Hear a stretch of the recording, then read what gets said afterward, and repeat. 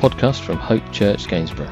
For more information, visit www.hopechurchgainsborough.co.uk. Once, when we were going to the place of prayer, we were met by a slave girl who had a spirit by which she predicted the future. She earned a great deal of money for her owners by fortune telling.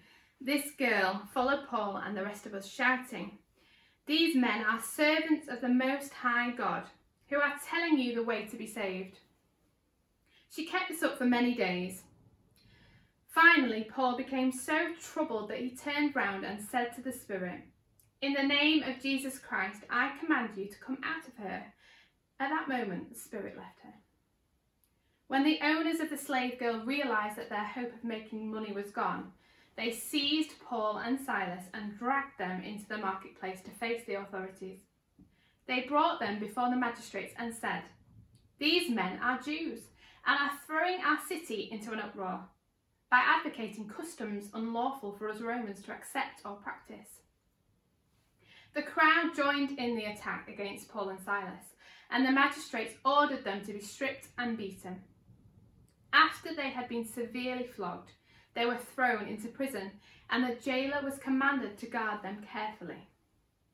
Upon receiving such orders, he put them in this inner cell and fastened their feet in the stocks.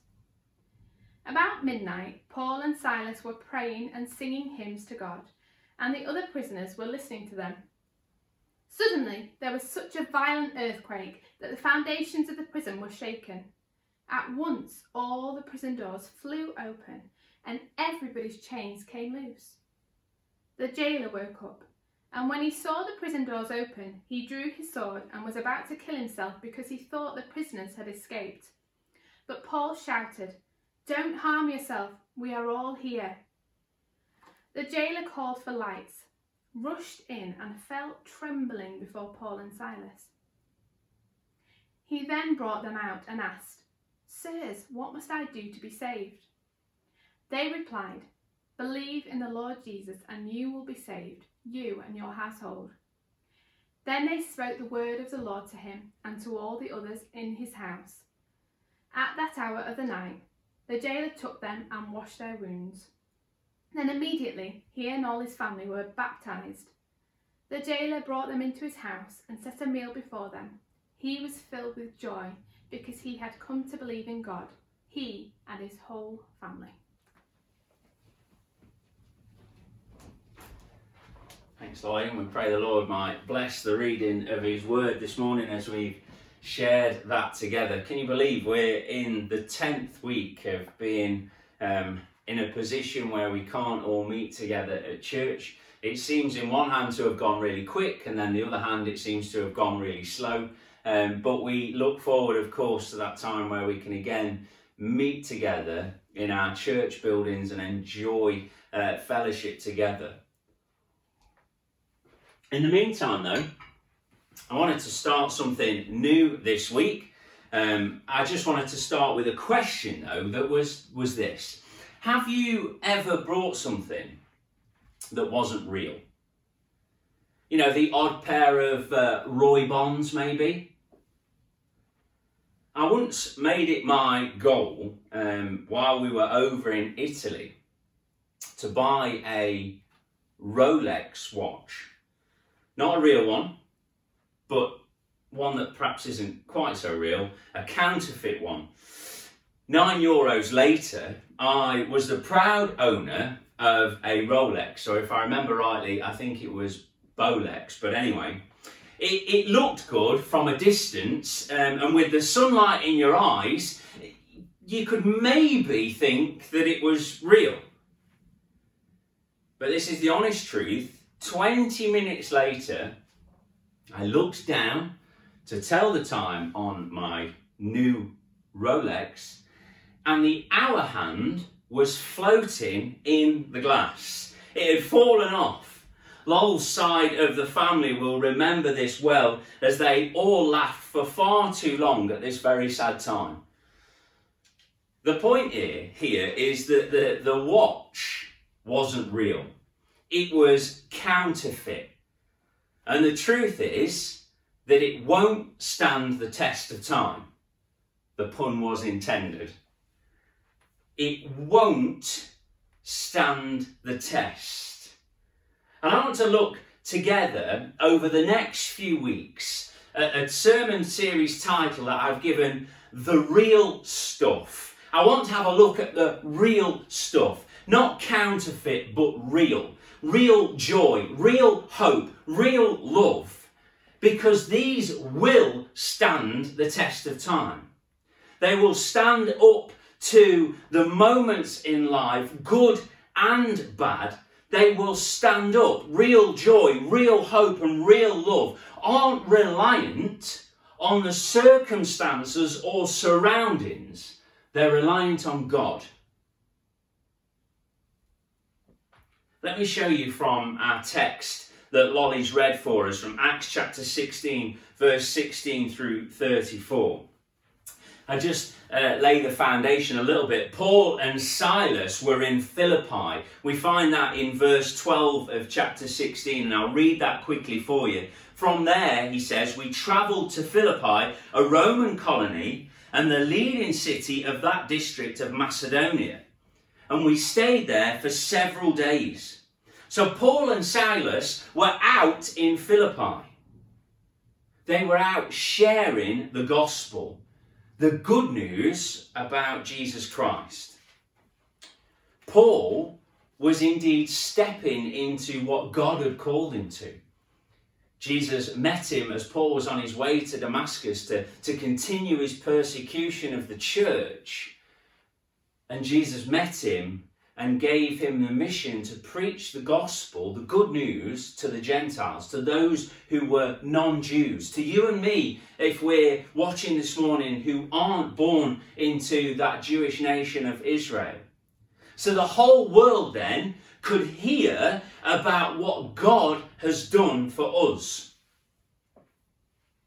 Now, as we've seen the story, Paul was trying to go about his mission. And finally, he gets tired of an evil spirit in a woman. And he commands the spirit to leave her. And leave it does. But of course, the times were that this woman had owners. She was a slave girl.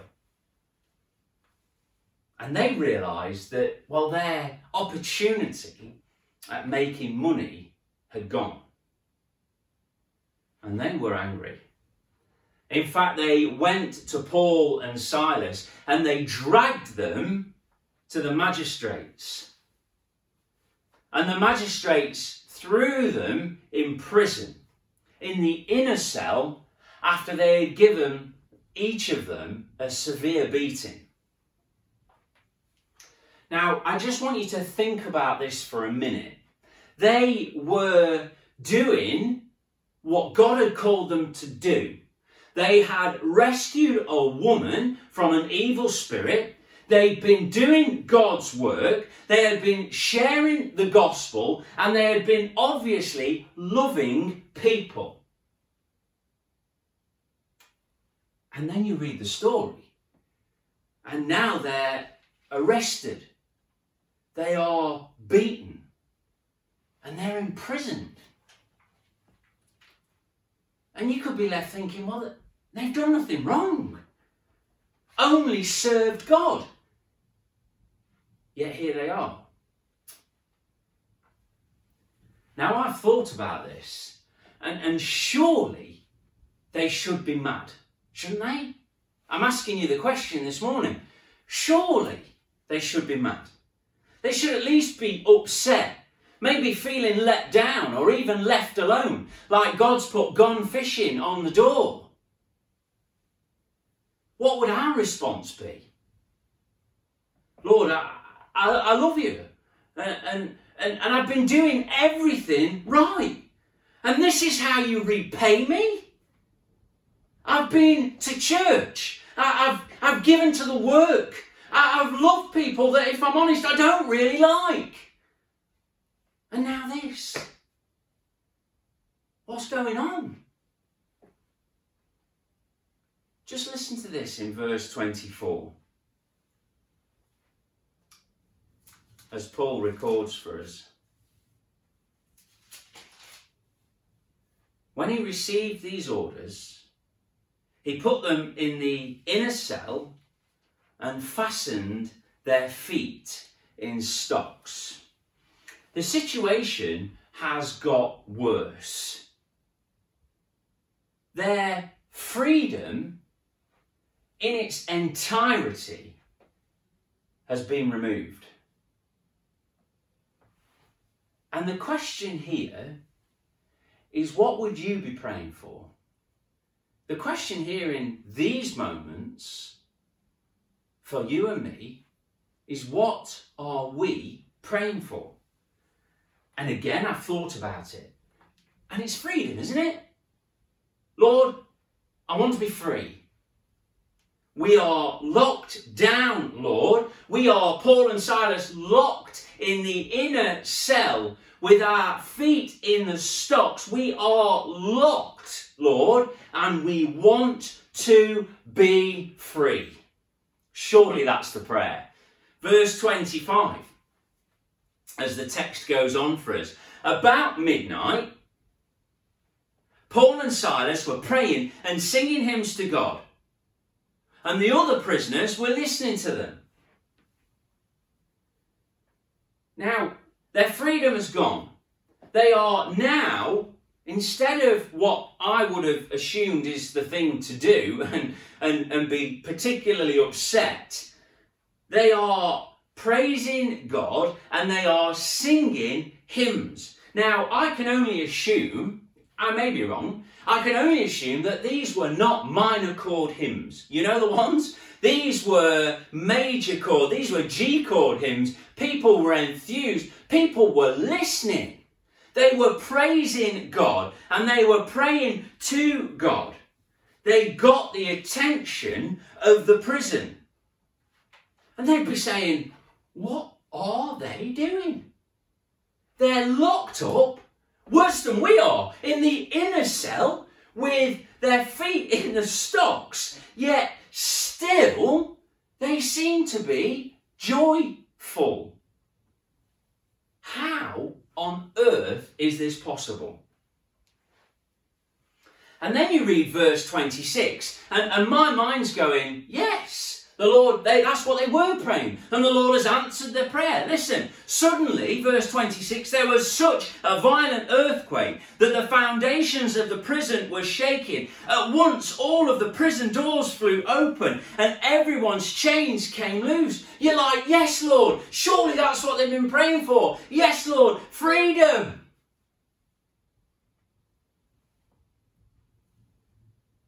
And I would think, get up and go. And I'm pretty sure you thought the same this morning. Get up and go. Listen to this.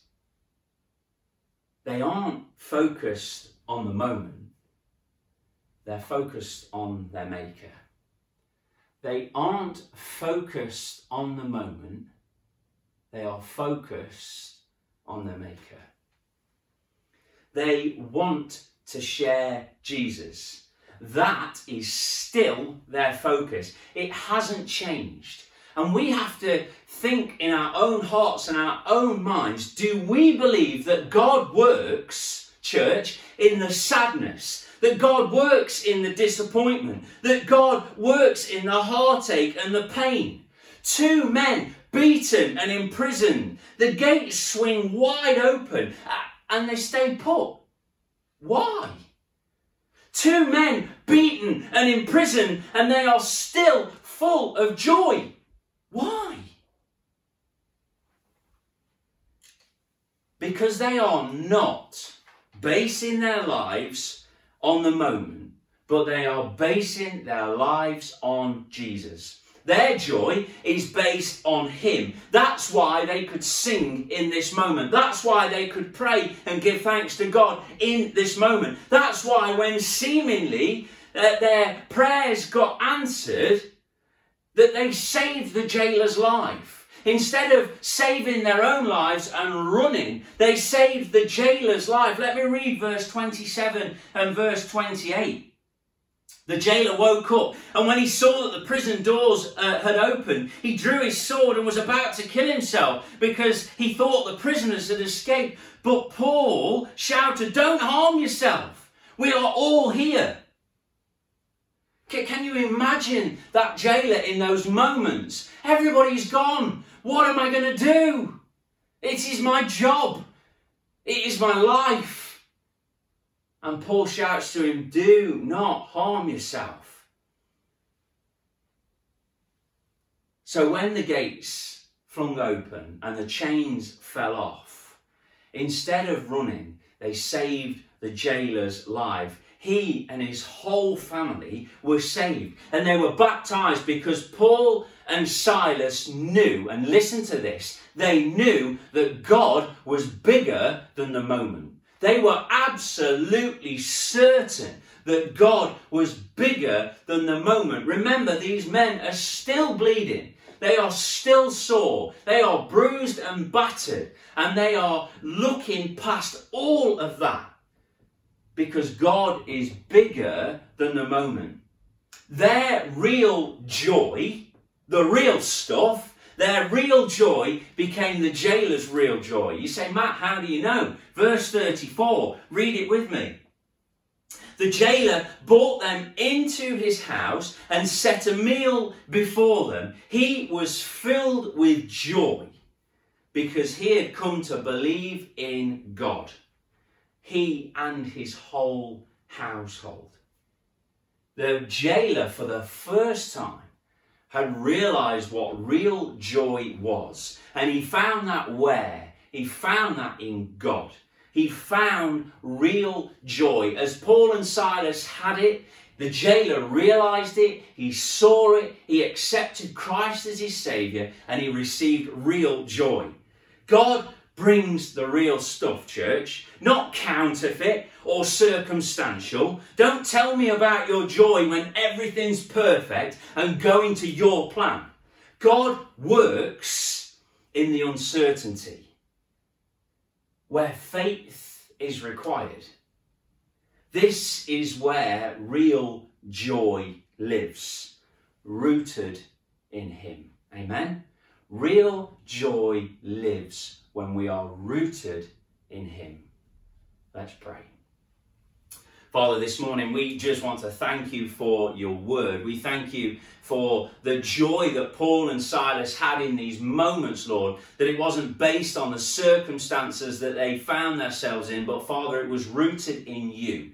We just ask, Lord, that you would just speak into our hearts and into our lives, that we would see something of your beauty this morning. That, Father, as the jailer realised that he could find real joy in you, Lord, I ask that that might happen for people up and down this country, Lord, throughout this world, that in these times where our freedom has seemingly been taken away, that, Father, that we would see that it isn't based on circumstances, but, Father, our joy is based on you, and we can receive life through your Son, the Lord Jesus Christ. Thank you again, Father God, for all that you're doing for us.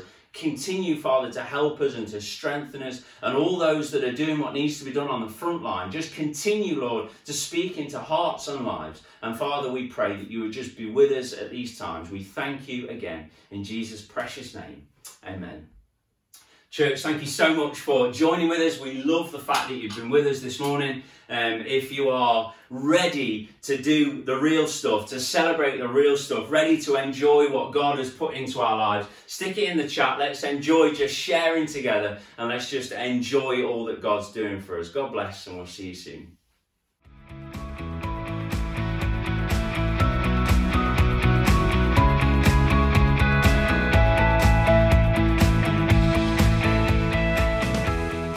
This has been a podcast by Hope Church Gainsborough.